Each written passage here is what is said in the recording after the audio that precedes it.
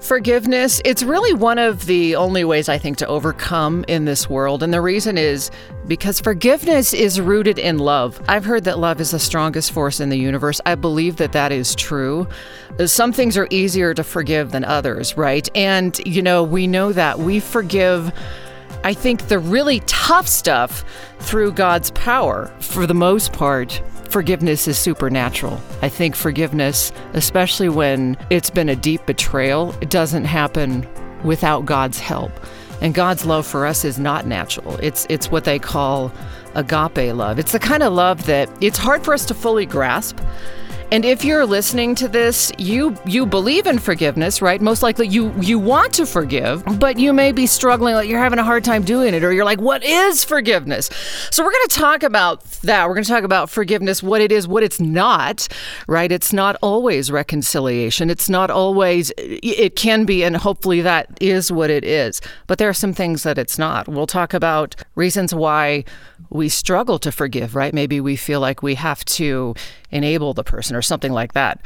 We'll talk about the difference between forgiveness and reconciliation, because you actually can forgive without necessarily having reconciliation.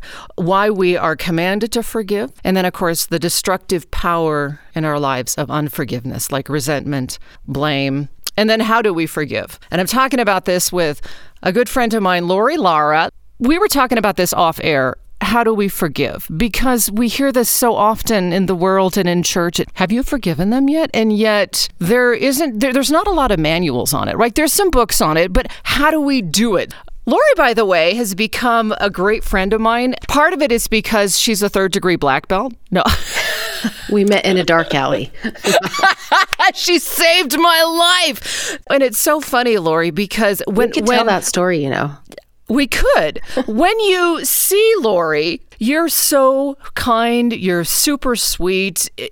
Like I wouldn't look at you and say, yep, she's a third-degree black belt. Yeah, it's not something that I wear on a t-shirt or anything like that. And I definitely would say that I'm more of a peacemaker.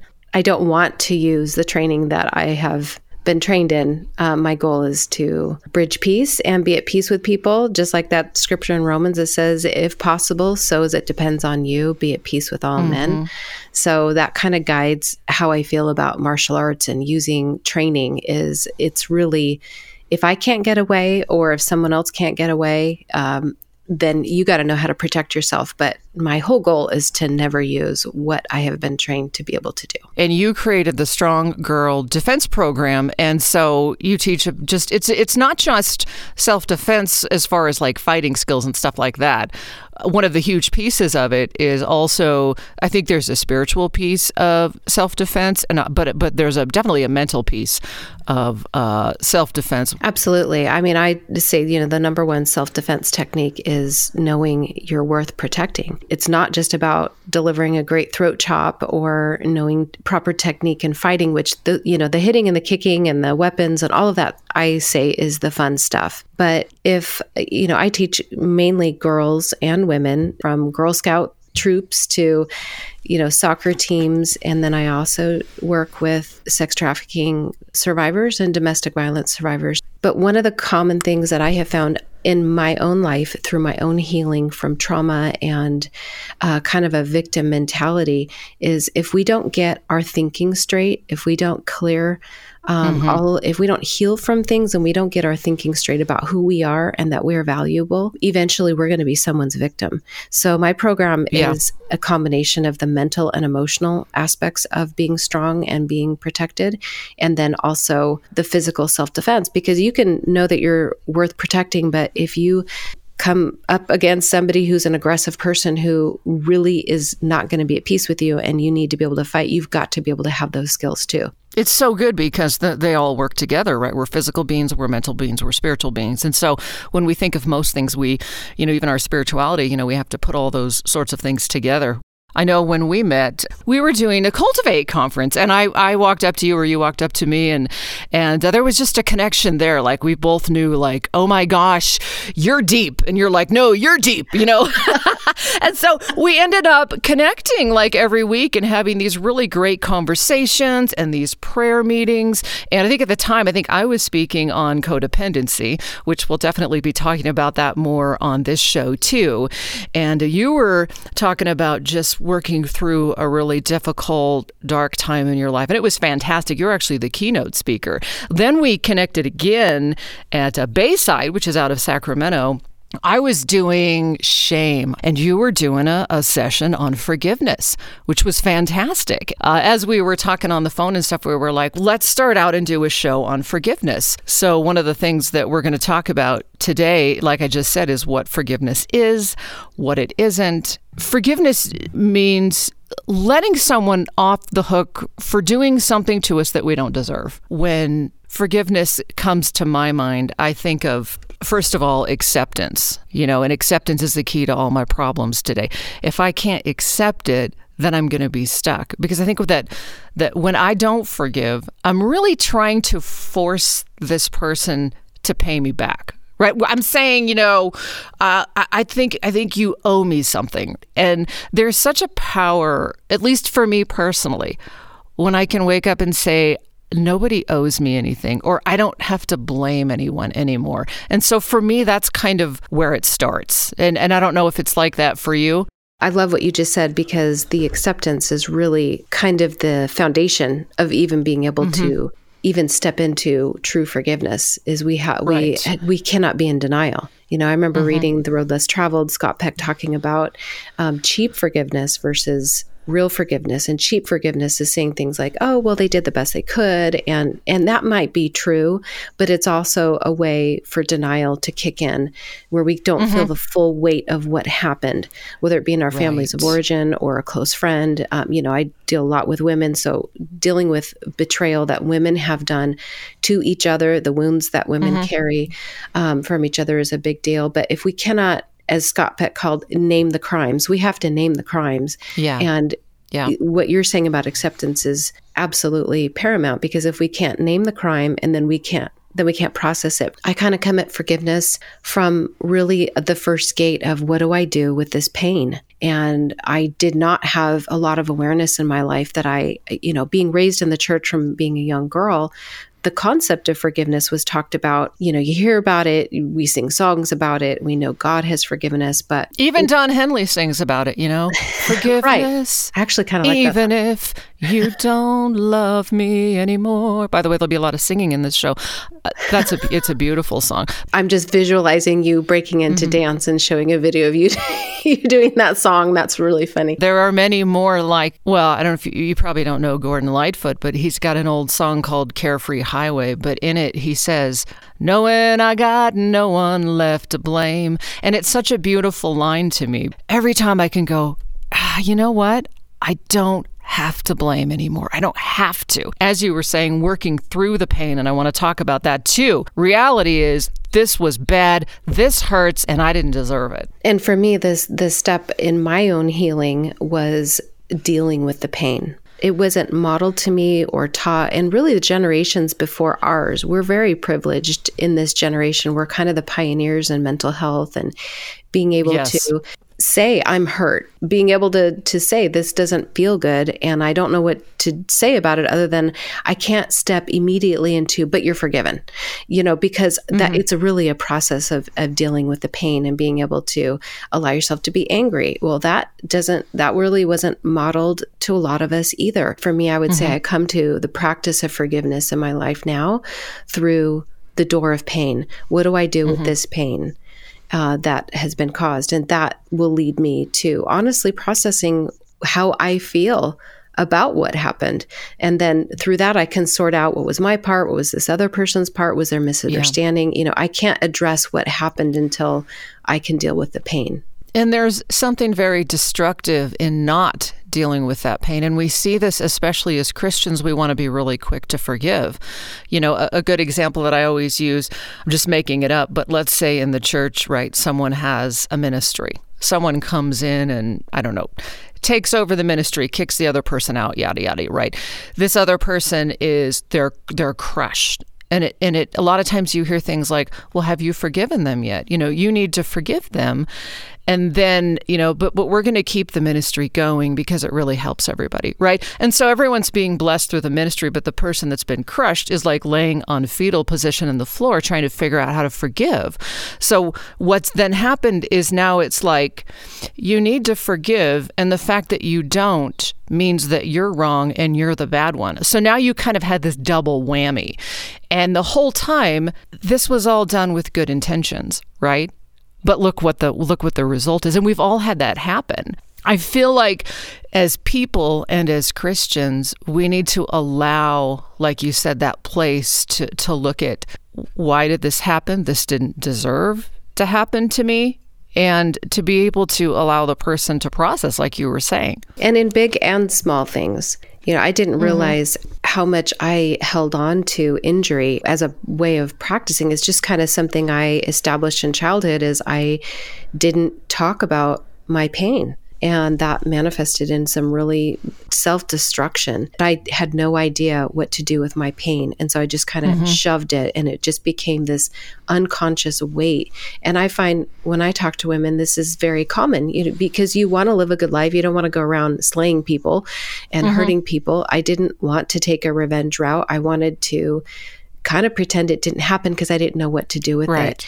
And then really getting married, having kids, then it just became this pressure cooker of, I'm not sleeping, I'm not, just the demands of motherhood and trying to live this great life and all the blessings that were in my life. But I had this very bad habit of not addressing and not even having a conversation about things that hurt me. And I remember one time the boys were home and I used to, make breakfast back when I used to cook, but when they were young, and I would cook breakfast, and then my husband worked from home. And so I would cook breakfast and the boys would take turns of who was going to bring daddy his breakfast. I don't remember what happened. It was some sort of interaction that happened with Robert, and I was mad at him. And so I'm cooking breakfast and my son says, well, where's daddy's breakfast? Because I didn't cook. And I said, daddy's not hungry.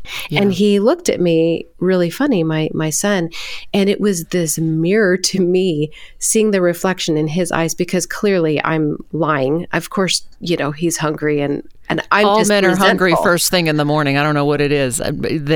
My husband's like, when he wakes up, he eats immediately. I'm like, I need to suck down coffee for an hour. Okay. Right.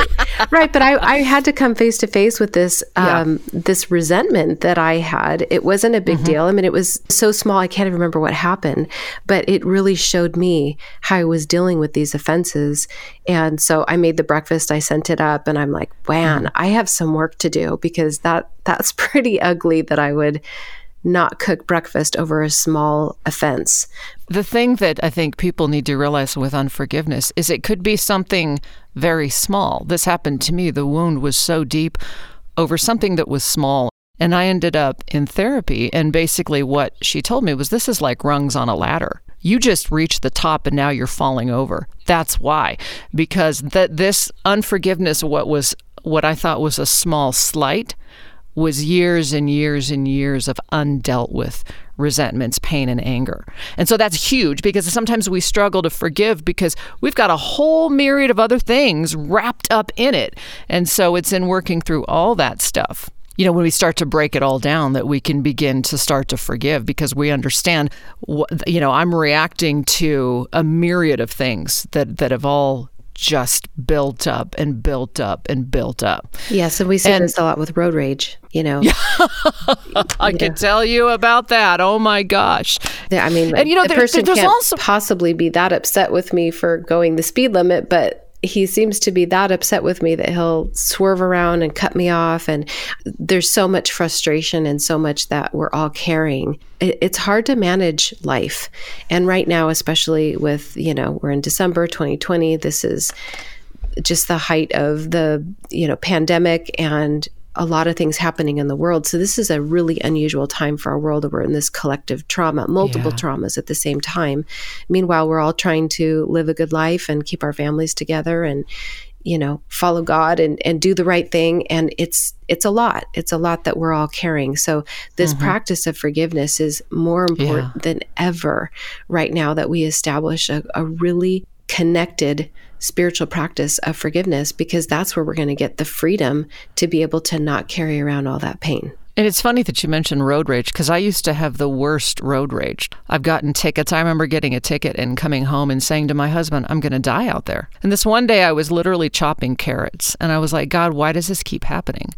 And one word he spoke in my mind and my spirit, and he said boundaries. And through the process of overcoming codependency, I realized how in my own life, I never dealt with conflict, and I just let things go because, right, you don't talk about it.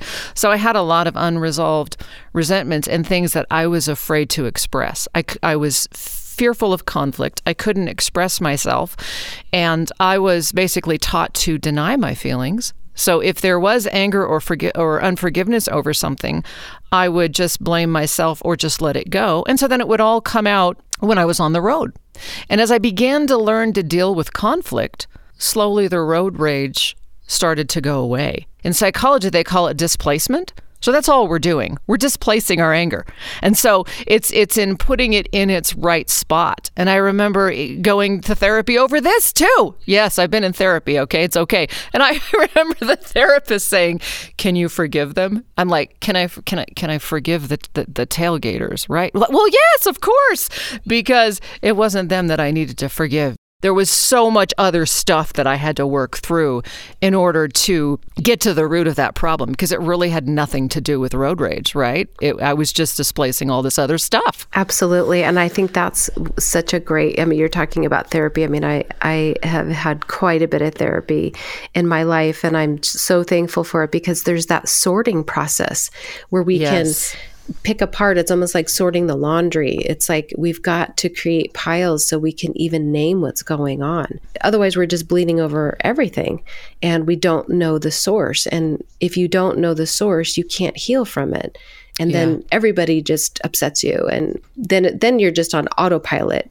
I remember listening to this one, oh gosh, it might have been Stephen Covey. Correct me if it's not Stephen Covey, but the line of, if you argue for your limitations, they're yours. And I remember thinking, I'm fiery because I'm Italian. Like Italians, we are fiery people. And I didn't realize I was kind of unconsciously giving myself permission to default to being fired up. And she's a 3rd degree black belt, by the way. Did we mention that? See? Okay. All right. But I really had been and I thought, wow, that really is a limitation. I love being Italian, and, it can be a stereotype that, we talk with our hands, which I'm doing at this very moment.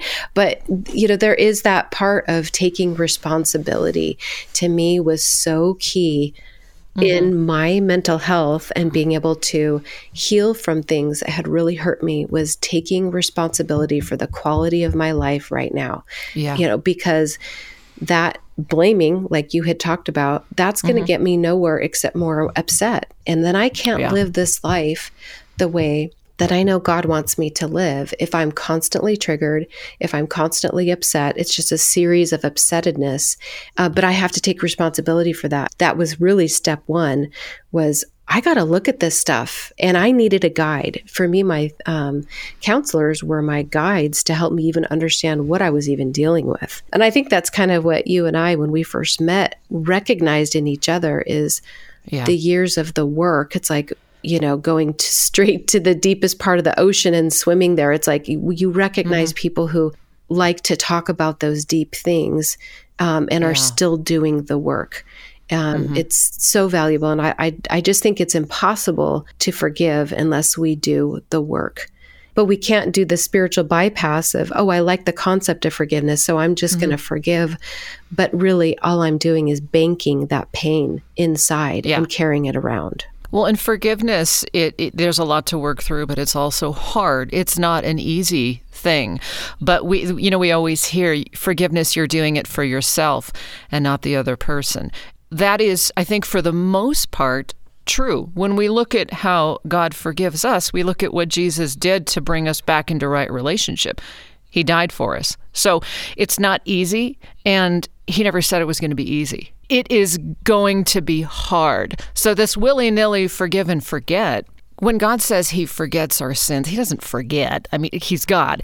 It just means he sees us the way he saw us before the offense. Forgiveness, well, first of all, it's about grace and mercy, and it's about love. It's not about an eye for an eye, right? And that is just a super hard thing in our world, because our world basically says, right, you need to take revenge, you need to blah, blah, blah, blah, blah. But when we don't forgive, it destroys our life. It may or may not destroy the other person's life, because the other person, they may not care.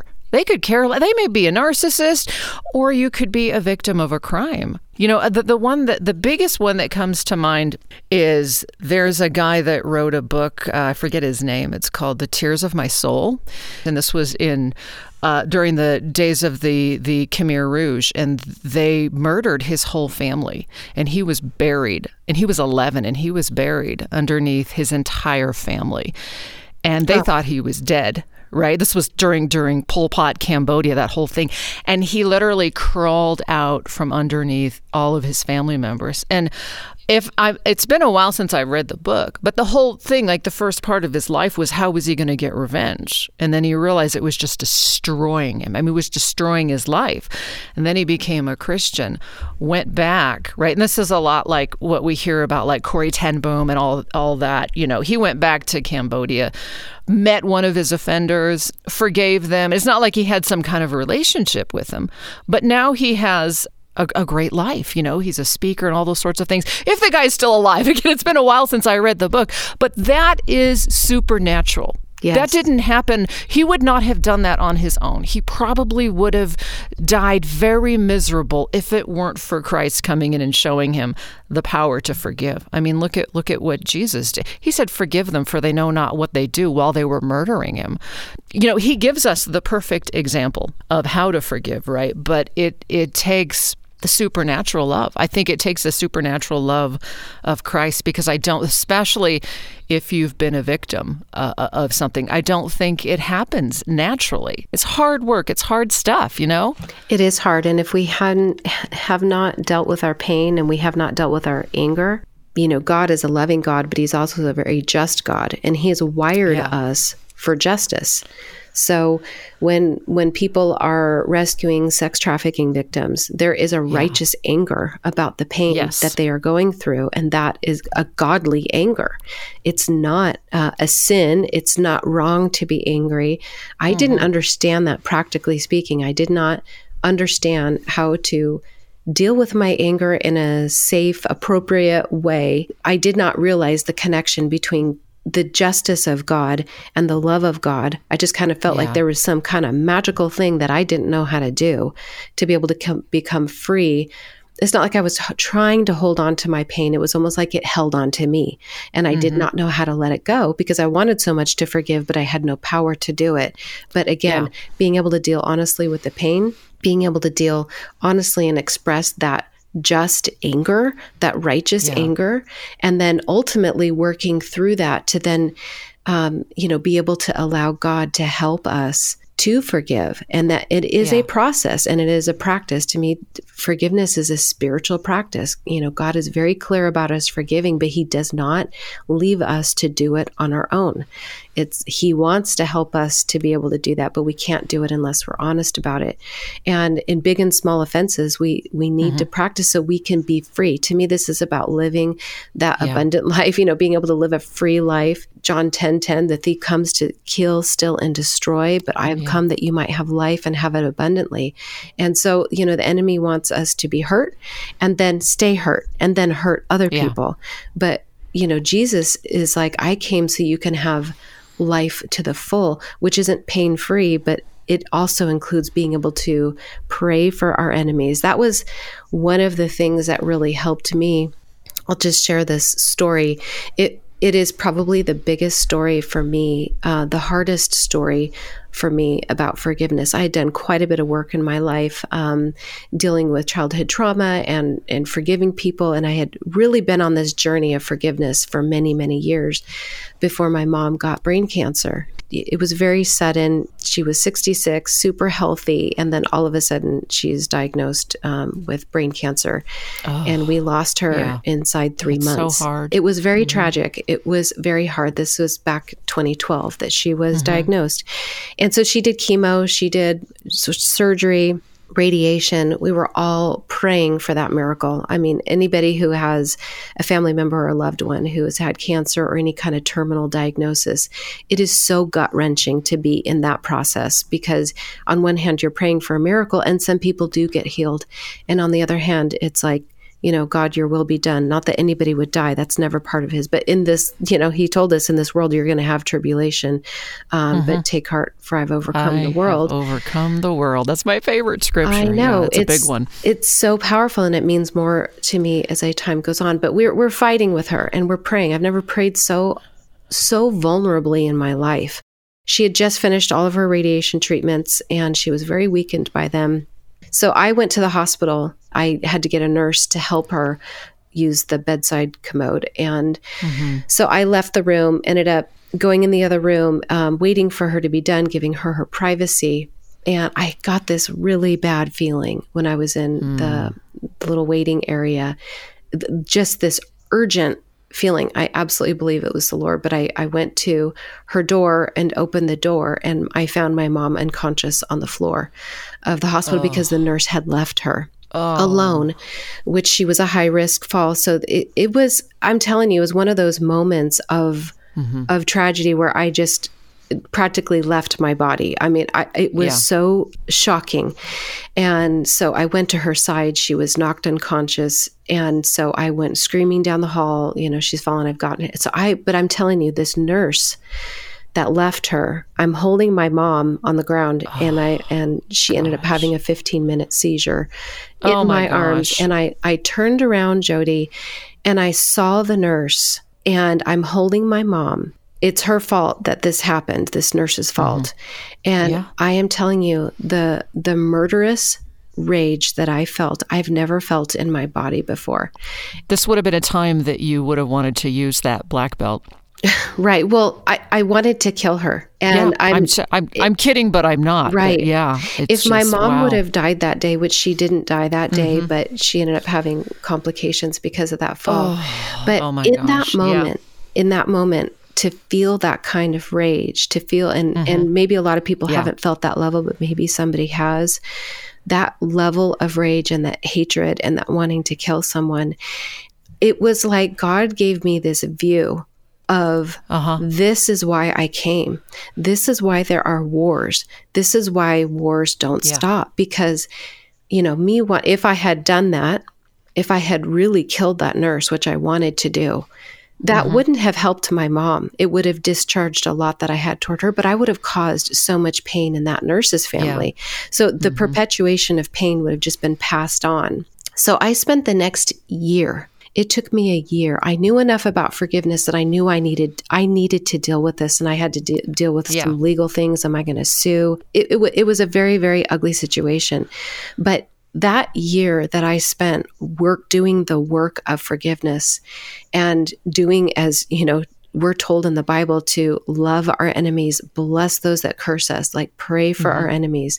I had to deal squarely with that. And I began to just, out of pure, okay, God, I have to obey you. You told us how to be with people. And so I started praying for this nurse, and it took me a year. And I will tell you, toward the end of that year, during my prayer time when I was praying for this nurse, the Holy Spirit it like invaded my mind and gave me a perspective about this nurse, that she did not wake up that morning to hurt my mom. That nurse is a nurse, she's probably a very caring person. She was a head nurse, so she had lots of specialized training and she had lots of responsibility. I know that she was very busy that day. There were a lot of people.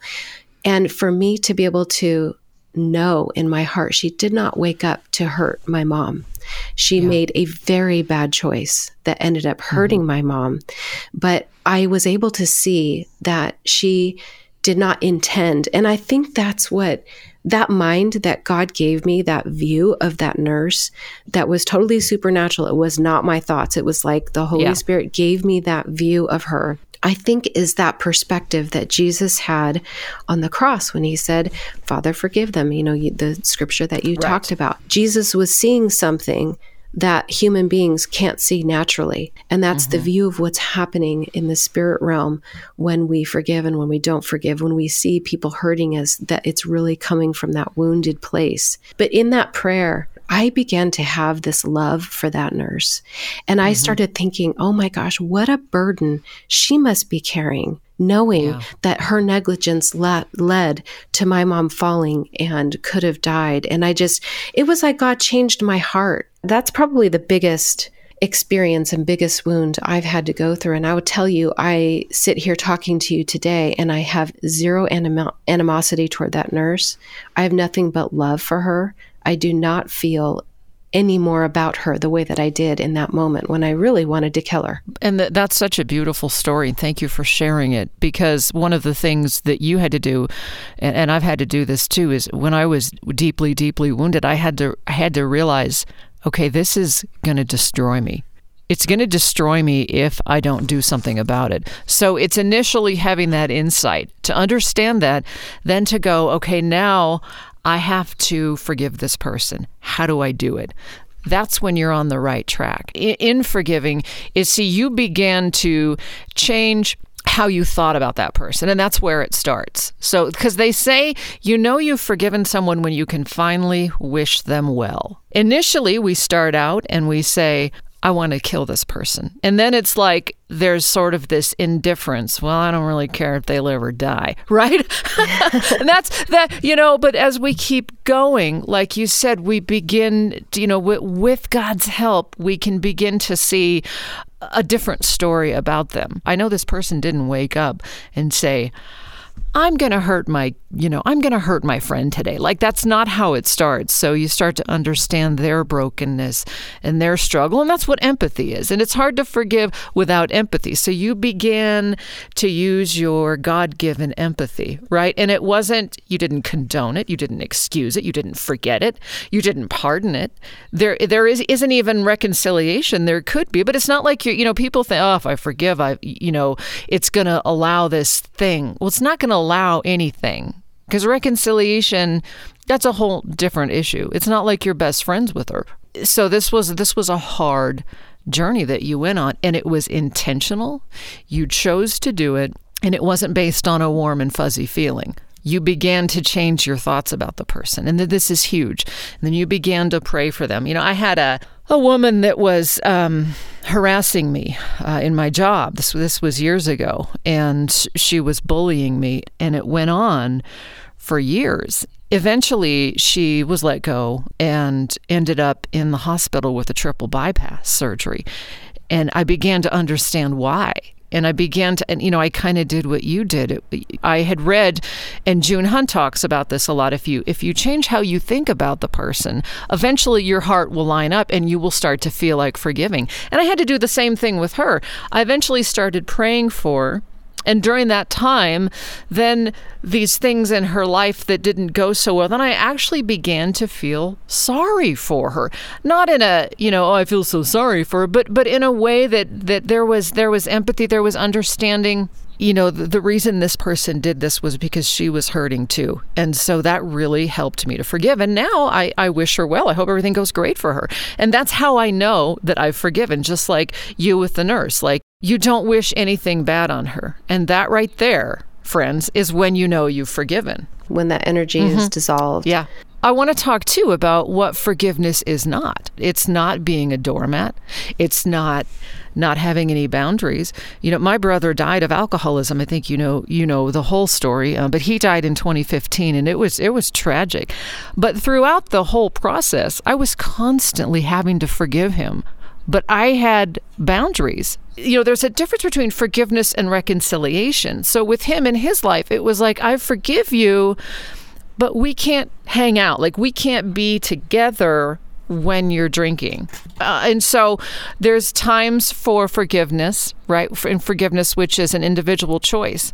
And it doesn't necessarily mean that we're required to have a relationship with the other person, right? It is possible to forgive and not be reconciled, or to forgive and be reconciled at a later time, if that makes sense. I mean, my brother was kind of a weird example because it wasn't like we were ever unreconciled, but it was saying, and you get this all the time in addicted families. And so, well, if I forgive him, then, I just have to let him come back and cheat on me. And people get it mixed up. It's like, no. This isn't about you being a doormat, right? I mean, there's people who, like we said, they may be narcissistic, they may be perpetrators, all those sorts of things. So this isn't necessarily about reconciliation. So forgiveness and reconciliation are different things. So I want to make sure people understand that they understand the difference. Reconciliation it's what God did for us, right? He continues to do that for us when we ask for forgiveness. So reconciliation should always be the goal, right? But you see, we even see that God has limits. There's stuff he doesn't put up with, right? We get forgiven when we ask for forgiveness, when we confess, right? And Romans talks about there's some people God gives over to their sin because they're not honest about it. They don't want to be reconciled to God. So forgiveness, reconciliation, two different things. Yes, absolutely. They are separate. And one path, forgiveness, it's necessary for us to do. Reconciliation might be one of the outcomes. But yes. But the lack of boundaries, I would say, was one of the hardest things for me to work out, because I had this misconception that forgiveness equaled you're reconciled. And that isn't right. But when we really look at behaviors, which I'm so sorry about your brother. I know we've had a lot of conversations about it, and just it's very heartbreaking for any family. And, you and I have talked about, that line, I don't remember who first wrote it, but that addiction, I remember hearing it in counseling, that addiction is just a mismanagement of pain. Yeah. Mm-hmm. And when we realize that our loved ones who are addicted, or if we've struggled with addiction, it's really what are we doing with our pain and not knowing how to manage it. But when we're in a relationship with somebody who is in addiction and we're either codependent or we're confused of what boundaries look like, it's actually to reconcile when somebody is doing destructive behaviors, whether it's to you or to themselves, is actually very unloving. Because it's allowing for this dysfunction and it's allowing for this self-destruction to happen within the context of your approval. And so being able to have good boundaries with someone who it has poor boundaries is actually the greatest likelihood that they will get well. So with forgiveness and reconciliation, here's the deal too. You can't reconcile someone with someone who's dishonest. And I'm sure we've all had the fake apology. I remember I had this, I was deeply betrayed by someone, and they reached out to do a, quote, reconciliation. And we sat down and they said, I'm sorry for anything I've done to hurt you. And I explained what was done, and they, I did blah, blah, and there was excuses for all of it. So I understood then, I can forgive this person, but if I go forward in a relationship, they're just going to do it again because they haven't felt my pain. I don't see any empathy. And they actually don't believe they've done anything wrong.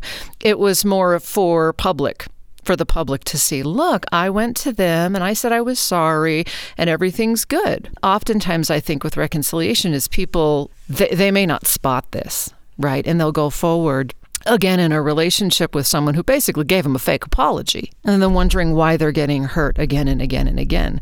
Because the person was never really sorry. So in order to be reconciled, the person has to actually believe that they've done something wrong. That's huge. Otherwise, you can't go forward in a relationship. You can have good boundaries, especially if it's family. There's where you kind of understand there's limits there. And we've all had that with family members where, they keep saying they're sorry, but I know they're not really sorry. And then it's kind of like you said, it's on you to create good boundaries. Otherwise, you're just going to keep destroying yourself because you can't change that person. And that's that taking responsibility piece. Mm-hmm. Yeah. Once there's a pattern, then we have to own what is our part of creating that. And it's very hard when you love somebody to set boundaries that feel like you're abandoning them, or there's a lot of grief that comes along with boundaries. and being able to have boundaries.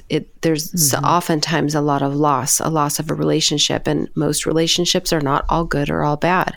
So it's a combination. So, there might be a woman who is battered, and she knows her, people say, well, why doesn't she just leave? And there can be, I don't think as much as there used to be, because I think there's more understanding around abusive relationships now, but certainly the old school thinking was, well, why does she keep going back? That's a really good question. It's an important question, because the relationships are not all good and all bad, and only that woman knows the good that she experiences with that, with her husband, with the promises that he makes. And sometimes it takes a while to undo those patterns, and to be able to then say, I have to say goodbye to all the good things in this relationship so that I can deal squarely with what is unhealthy. And that's hard. That's the work. That's the work of any kind of boundary, whether it's actual battering or it's codependency or it's, any kind of poor boundary where you're chronically being hurt. If you're in relationships where you're chronically the victim, there's something probably that you need to look at of why you're allowing this chronic hurt to come into your life. And that's not blaming the victim for the victimization. No. It's purely putting the responsibility of, once you know this pattern, then what is your work what are you avoiding? Maybe, what is the pain that you're avoiding of being able to make good decisions? And that's really hard to come face to face with. It's really hard. I remember dealing squarely with that in my life in counseling early on. And some things are very black and white, when you're a kid and you get hurt in extreme situations, you truly are, people really are victimized by each other. There are true victims. But then it's, what am I setting up in my life? And if the common denominator is I'm always a victim in friendships and relationships and all of that, I've got to take a look at that so that I can break that pattern of what I'm helping to create in my own life. And this brings us to some of the reasons why we struggle to forgive, and there's so many of them. But one of those is that we're getting something through being the victim. We're getting something through the sad story. And I can say this as a recovering alcoholic and as a recovering codependent, that I was getting something from being the victim. And I was really taught unconsciously, it wasn't intentional, to not address my feelings, to stuff my feelings. And I got into this. So codependent people confuse love and self-pity. Well, they're not the same thing. So for me, because of my self-esteem challenges and not addressing any of my feelings, for me it was like, well, you can't love me because I'm not good enough to love, but you can feel sorry for me. So here's my sad story. And if you always have a sad story, then I would look at the patterns in my relationships, either where I would break them or there would be betrayals. And all relationships are an unequal balance of power. And so in the past, we're always, who's got the power in the relationship, and we work to balance it out. But if you're a person who struggles with codependency, you find that you're giving away your power all the time. You're always giving it away. Oh, you do it. Oh, I'm not good at that. Oh, right? And then you have anger, resentment, unforgiveness, right? And that's continuing on, and you're struggling to forgive. But at the same time, you know that forgiving means power. Forgiving is empowering. It's an oxymoron, or whatever you want to call it, because sure, there's power in not forgiving, because I get to hold that over you, Lord. If I'm mad at you, you're going to feel bad, and I'm not going to forgive you. I'm going to hold that over you. But then there's also power in, look at what they did to me. Look at what they did to me. I am a victim. And I have people in my family who have spent their life that way as a victim. Oftentimes they were. They really were. But there's so much work in empowering yourself and moving beyond being a victim. But it also means freedom. And some people don't want that, because being a victim, we get something within our self-worth, sometimes through our sad story. Now, it's definitely not that way for everybody, but that's how it was for me. And I can honestly say, during the years when my brother was really, really sick with his addiction, that was very defining for me. I would be like, when I would meet someone, the first thing I would want them to know about my sad story. Like, that was defining me. And that's not healthy. We don't want that to define us, but we have to do the work of forgiveness and getting that self-worth back. The more you do the work of getting healthy, and the more you do the work of creating, I'll just say, like, a better life for yourself. Part of this whole show is about living a better life. And you can't be spiritually healthy if you're not mentally and emotionally healthy. And so that's the goal, is to get there. And as we work towards that, and as we become better people, we find, at least I do, that forgiving becomes a lot easier when I'm a healthy person. That's really powerful what you're saying about your, when you got something from telling your sad story. And I think, that really goes back to what we were talking about with what do we do with our pain? What do we do with our anger? And not knowing how to deal with those things. I think we've all could probably think about someone in our life, maybe who's elderly, who, was jaded when they were in their younger years, that's still holding on and still telling that story. And we can see clearly in other people how that stuckness can take a whole life. It can block us from, moving on in healthy relationships, dealing with friendship betrayal. It's very, very hard for women who have been deeply hurt by other women to trust other women. And that really, I think, goes back to, can we trust ourselves to have good boundaries, to be able to spot somebody who maybe would betray us? Can we look honestly at someone's behavior, and can we grieve the loss of friendship? That's very hard to walk away from unhealthy friendships. Again, it goes back to, it's not all black and white. Sometimes there are really, really good things in that friendship.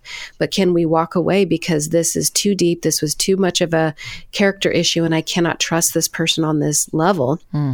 But then if we stay blocked and not being able to be open and build a new, deeper friendship with someone else who comes along, now we've just kind of banished ourselves to a very lonely life.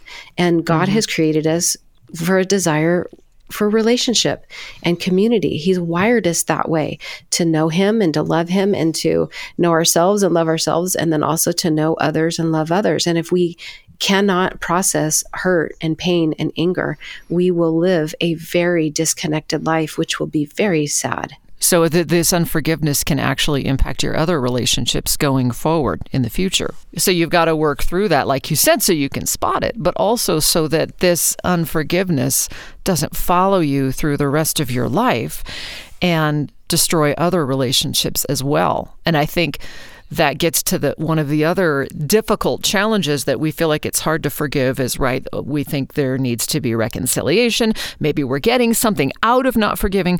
But also what we talked about before is not really understanding, what it is. I remember one time when I was deeply, deeply wounded, I had to look back and realize, okay, it started when I was 5 years old. So the real pain was that when this person betrayed me, it was a daddy wound, and it went all the way back to feeling invisible. And so I had to understand all the rungs on the ladder that had led up to, for the other person, was probably just a slight in their mind. For me, my world came crashing down. And I couldn't figure out, this shouldn't be a big deal, but I wanted to die. I wanted to die, and I had to go get help for that. And it was then that I realized I'm attaching a lot of stuff to this one thing. There's a lot of stuff that's being attached to this one betrayal.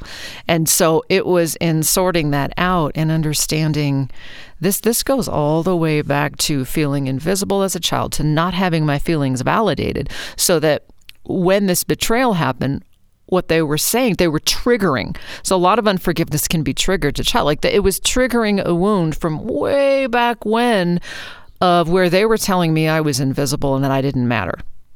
Right. And it's very doubtful that that person woke up and said, she's invisible, she doesn't matter. So we have to look at, again, all the things in the past that we may be attaching that unforgiveness to, and then sorting all of that out. And that way, when we move forward and something hurts, we can process it and go, okay, I'm being triggered. This is happening because of something that happened a long time ago. And that's what I think the what living in reality is. And the reality is I'm not 5, I'm not 10, I'm not 12, I'm not 20, or whatever the case may be. This situation, it hurts like back then, but it's actually not back then. This is the present.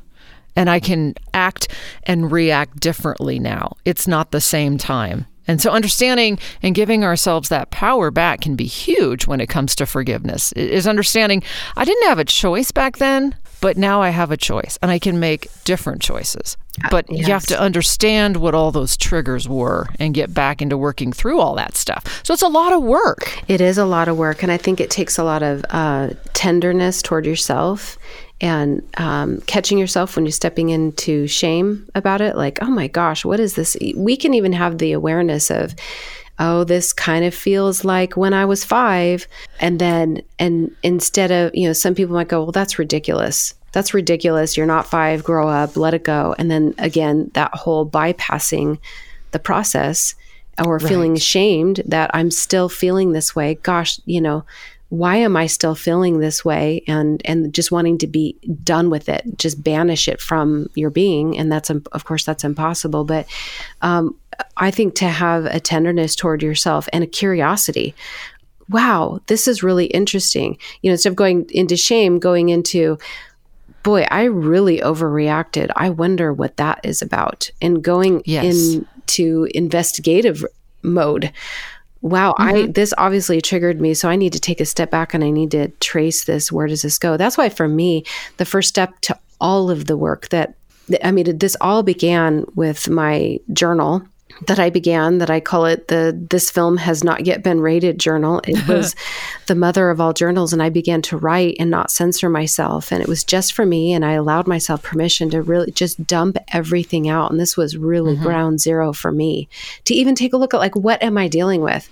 But I was dealing with major depression, massive anxiety. I didn't know it was undiagnosed PTSD. Like I had no idea like how messed up the state that I was really in because I was so disconnected from myself. So for me, reconnecting was through writing and through being able to have that journal.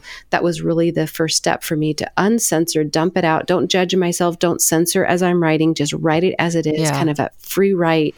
And that was step one, was being able to, as Scott Peck, referring back to The Road Less Traveled, it's like you have to name the crimes and not judge and not censor, but be kind of become an investigator in your own life. And that was really step one for me. And then, of course, for me in counseling, I had to process things, for me dealing with trauma.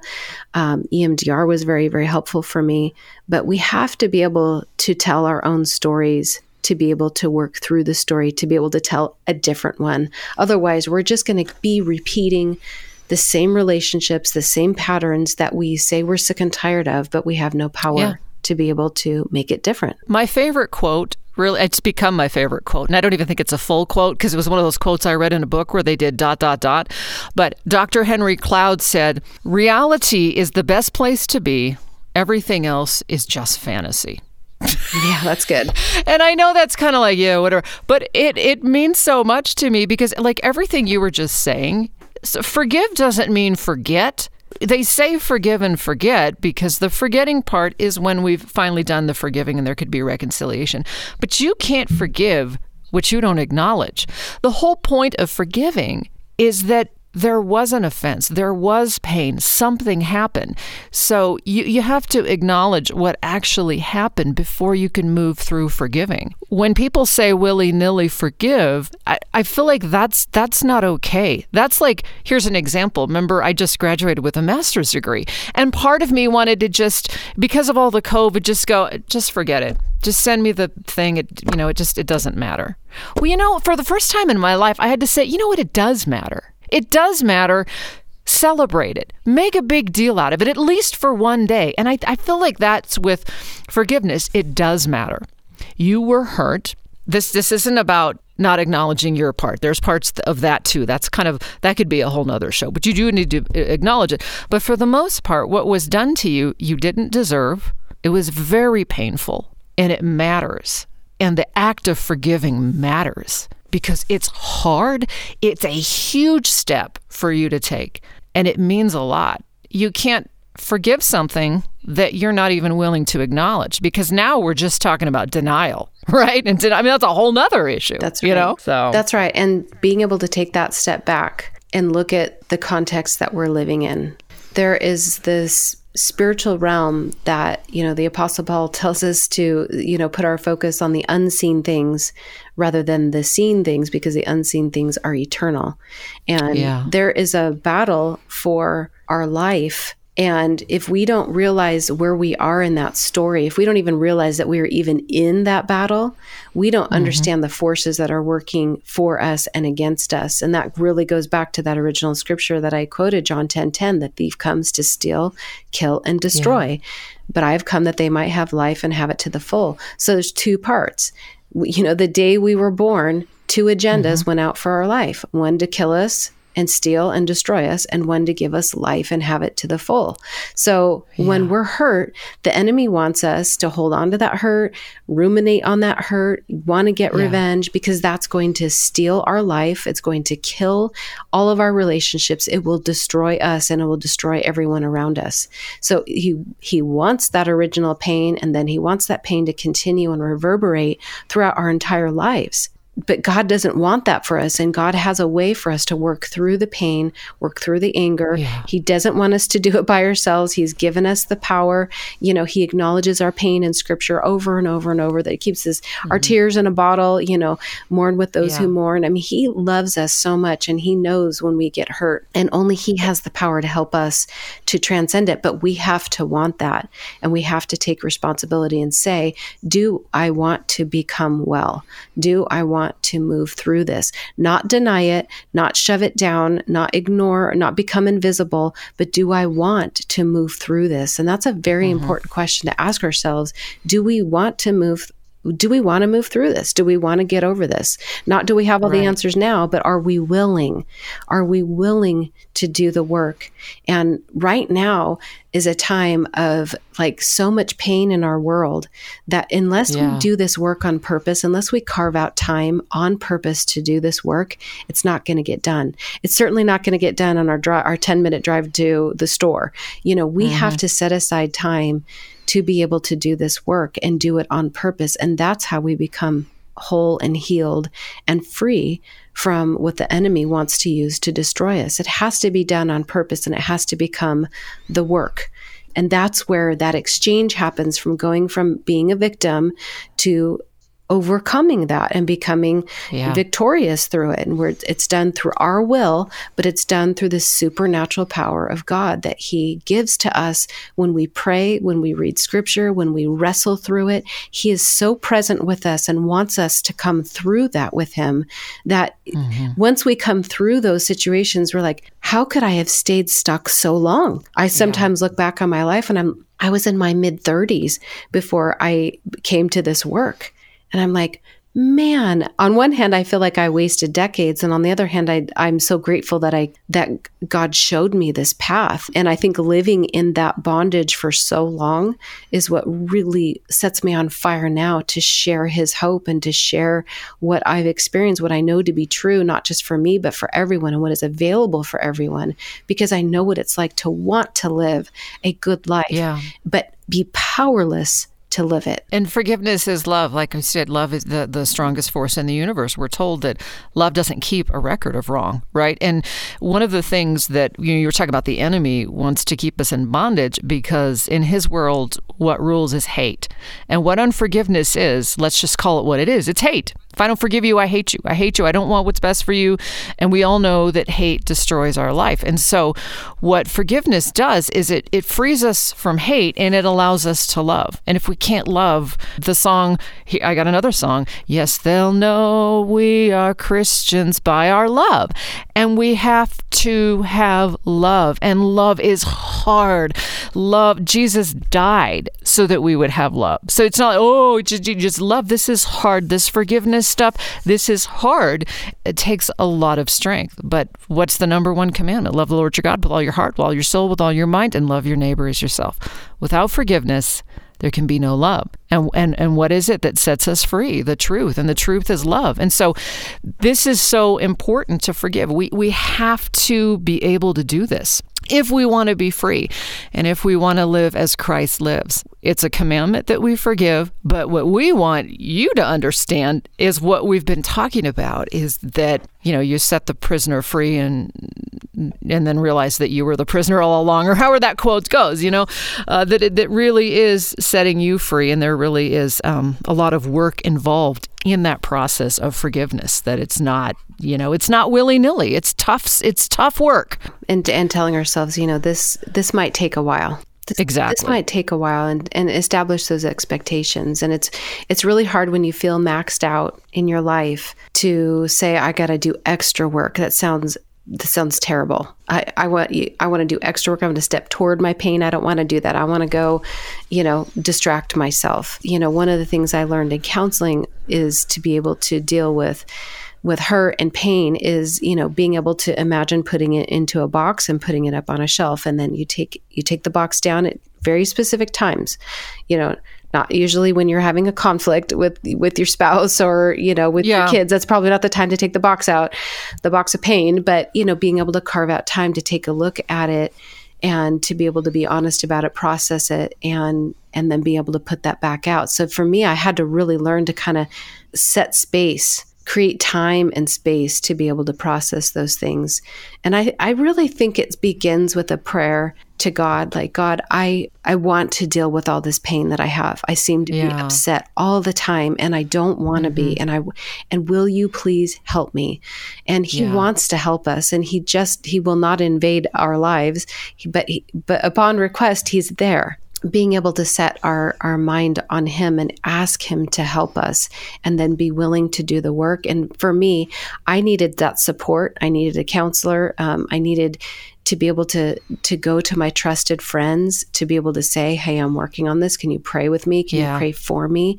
And if somebody doesn't have those close friends yet, because they just haven't established or found those people or worked through that, pray for friends. I remember spending many, many years without having good, close friends because I had dealt with a very big friendship betrayal that just wounded me. And I didn't know it at the time, but I'd kind of closed my heart. I'm like, I'm done with female friends. And I really did. I shut that door and I just thought, I'm just going to. They're all the same. It's just like men. I'm not dating anymore. I'm done with men. They're only after blah, blah, blah. Right. I know we get that way. Because two people did that. They're all that way. Mm-hmm. I know. And this was that's very unforgiveness and subconscious. bitterness. I didn't even consciously do this. This was my response to the pain. Of course, I just buried it in me. And I just really thought, I'm just going to be married, have my kids and my family, and I'll be fine. And then, having the boys, and then you just, God has wired us to have close friends, like especially as women do. And I think men also need that too, but women, like, we need those trusted friends. And I remember my husband saying, why don't you pray and ask God to bring you those friends? And I'm like, what a silly prayer. This is how I responded to my husband prompting me to do such a good thing. I'm like, that sounded ridiculous to me. Like, God's busy with world hunger and all the big things. I'm going to pray for friends.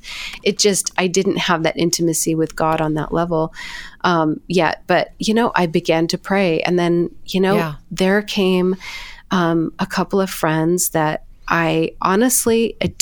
if I would have missed these friendships, it would have been the saddest thing ever, but I had to really open my heart. And so praying and asking God to provide those relationships, to provide those people to help walk alongside of us, and we get to walk along them. And not every woman is going to betray you. Not every man is going to betray you. And I found that the more I worked through things, the more I could trust myself to spot some things and not go into denial about people. Yes. But you can't heal outside of community. You have to understand what's triggering you. What are the type of people I'm attracting? Why am I attracting them? How do I stay away from them? You're never going to learn that in a box. You got to get out and learn it. Right. You know? And nobody's going to be perfect. If you're, haven't had friendships for a while and the next, friend comes along, we cannot pin our hope on a person being perfect, because we are going to hurt each other unknowingly, oftentimes, or knowingly, or maybe having different expectations. So it's working that out, but wanting to have that intimacy, wanting to have that wholeness, and that messy but genuine relationship and connection that just fuels us in life. It helps us to accomplish what God wants us to do here. We have to keep moving forward. And what you had was what's called a corrective experience. And I had this with a female friend that did a certain thing for a living. Oh, I'm going to stay away from people that do that for a living. And then I had a church one. Oh, well, I'm not going to go to church anymore. All these things. And I remember the therapist saying to me, you need to have a corrective experience. And I ended up meeting a pastor it wasn't anything deep. It was just he was a good man. It helped release that, they're all not that way. And so when you're wounded, see, this is what the enemy wants you to do. Okay, so let's take a church. You're wounded by a church, so you're not going to go back to church. Or I met a girl who, because a Christian did this to me, I'm not going to be a Christian anymore. This Satan loves this. This is his playground. And so you have to understand that what you actually need is a fix. Okay?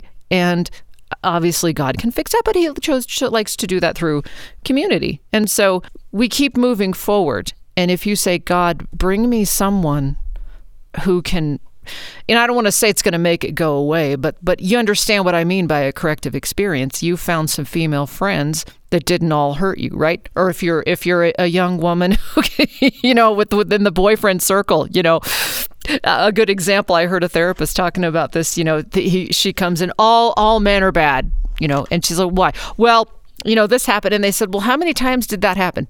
3 times. Okay, so 3 out of how many? So they're all bad, right? So you really have to look at it that way. And that's helped me a lot.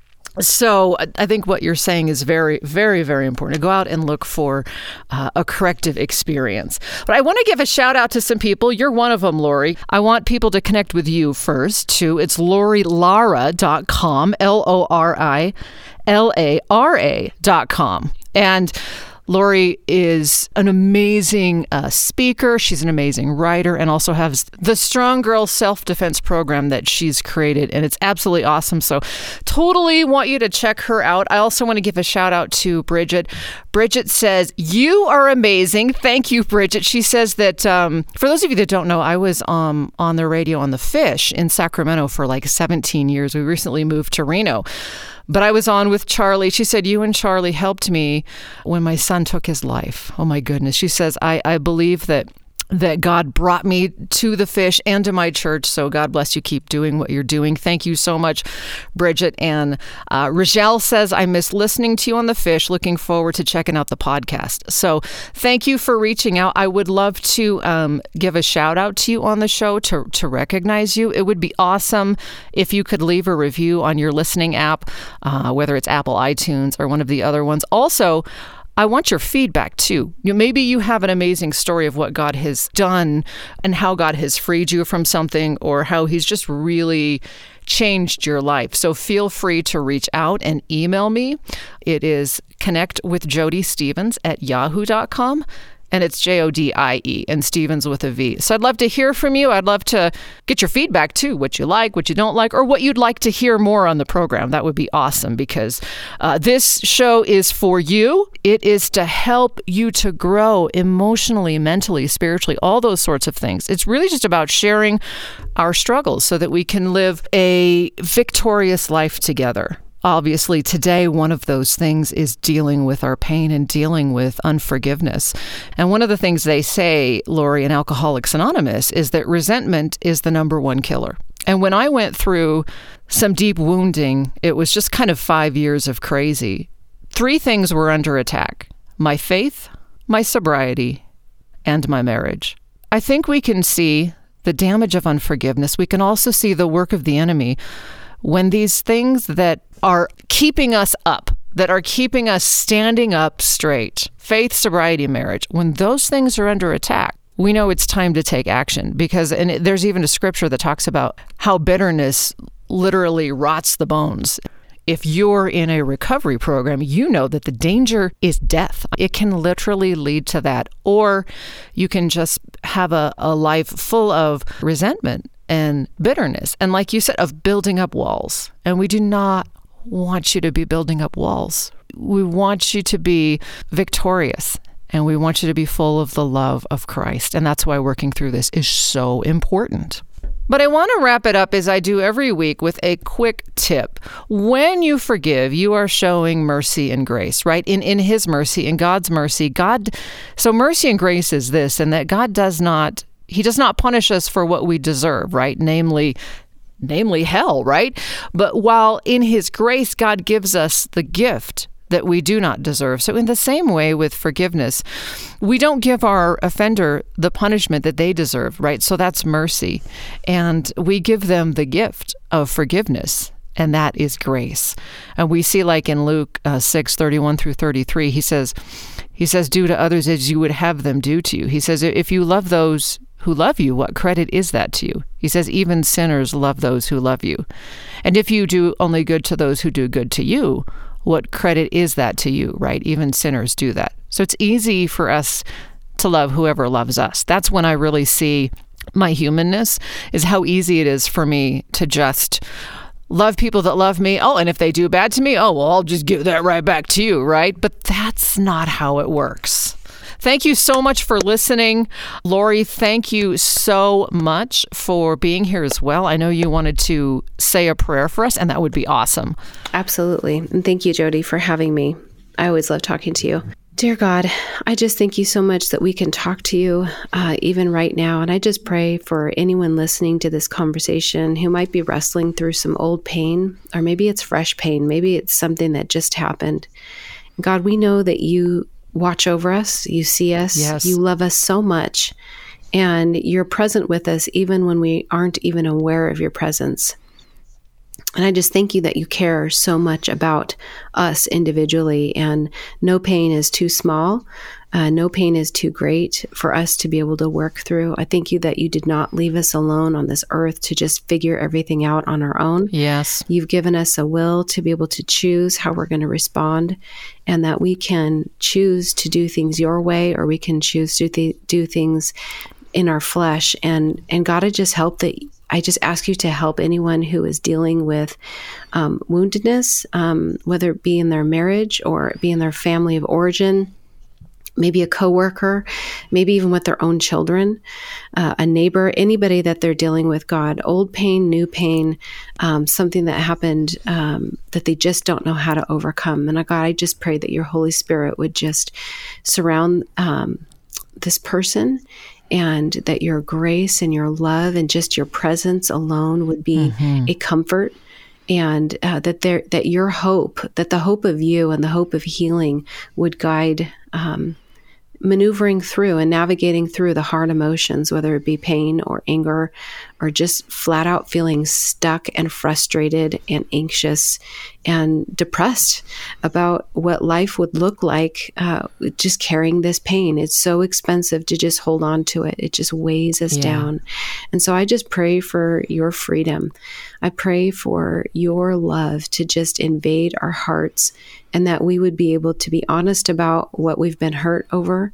We'd be honest about the anger, that we would trust you to manage what outcome and consequence needs to happen with other people. And if we need to be part of that, God, in whatever way that we need to be part of, that we would cooperate, but that we would ultimately trust you to take whatever vengeance or repercussions or consequences with this other person. I pray that you would give us the ability to release people healthfully, that you would allow us to have the freedom to not carry old baggage, that you would give us just a breath of hope in this moment, that you are working on our behalf, that this isn't just up to us, that we would learn to rely on your Spirit to help us to forgive, to help us to be able to release these injuries so that we can be free to be filled with even more of your love. And so I just thank you, God, so much for your presence, for your love, how much you love us and how much you love even the people who have hurt us. I pray for healing in families. I pray for healing in individuals who maybe have been hurt by people who are long gone, who aren't even alive anymore. I just pray for generational healing, for wounds that happen to people who hurt us that have been dead and gone for a long time. I just pray that you would give us your freedom and that we would be able to affect people around us in your love and in your truth and in healthy, good boundaries, that boundaries come from you. They are not wounding. Yes. And help us to have a healthy view of our relationships and to be part of relationships that are good and whole and healthy for us and for those around us. Nothing is too big for you, Lord. Yes, thank you. And for those that are listening that are hurting and struggling with unforgiveness, God, show them that path to forgiveness. Show them the beginning that, they ask you for that help, Lord, and that you would bring them those steps, that we can't feel what we don't, we can't correct what we don't acknowledge. So help us, Lord, to grieve the pain and then go through the process. And then also, Lord, please put people in their lives, the corrective experiences, those that are there to do them good, right? And so I just pray for those corrective experiences, God, for anyone listening, and also for your power to help them to see when they're feeling hurt, when they're feeling triggered, to begin to understand this is what's happening to me, this is why, and then for the courage to stand up for themselves. I love the serenity prayer. God, grant me the serenity to accept what I can't change. I can't change the fact that this is hurt. The courage to change what I can. I can acknowledge the pain and I can do something about it. And then when's the wisdom to know the difference? And the difference may be reconciliation. The difference may be that there's not reconciliation. So we just pray these things. We love you and thank you in Jesus' name. Amen. You see why Lori's my prayer warrior friend, you guys? This is great, Jody. I want to hear from you as well. Again, I'd love it if you would subscribe to this podcast. It comes out the first of every week, either Monday or Tuesday. I post it Sunday night, but it can take a day or two, as they say, to drop. I guess drop's the cool word. So it's going to drop. So that's the technical word. So thank you so much for listening, you guys.